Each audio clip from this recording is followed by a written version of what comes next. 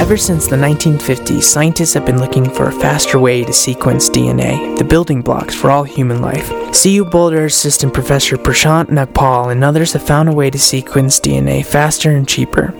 We believe that this could really revolutionize science and medicine in general, and that's why a lot of people are chasing this dream for a very long time of sequencing single strands of DNA for very low cost at a very fast rate.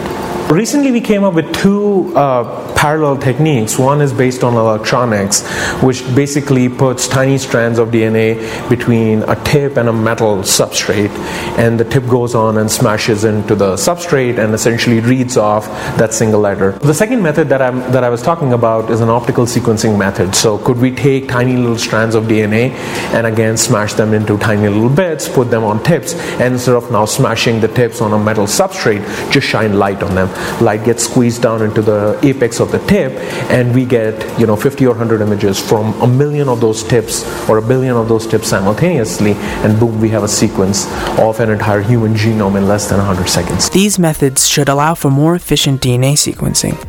What kind of impact would this change in efficiency have on society?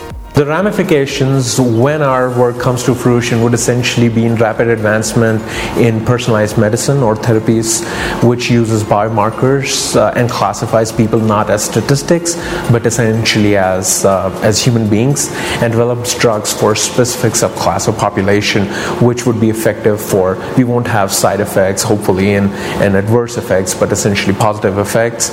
It could lead to rapid development of vaccines, rapid advances in anthropology, agriculture, forensics, amongst a few others. Not only will these tests be less expensive and faster, but they will also be more readily available for the public to do tests of their own, which could encourage more people to get involved in DNA research and a general concept. So the promise that we are chasing for DNA sequencing is that once people can use do-it-yourself kits and take swabs or rice or whatever grains that they're trying to sequence, use soap solution and cold alcohol to extract the DNA. Once they put it on the chip, we plan to do this in a prototype in less than 100 seconds for something that could, in material cost, be less than $1. Thanks for listening. This is Andres Belton reporting for CU Lab Rats, a podcast produced by Strategic Relations and Communications for the University of Colorado Boulder.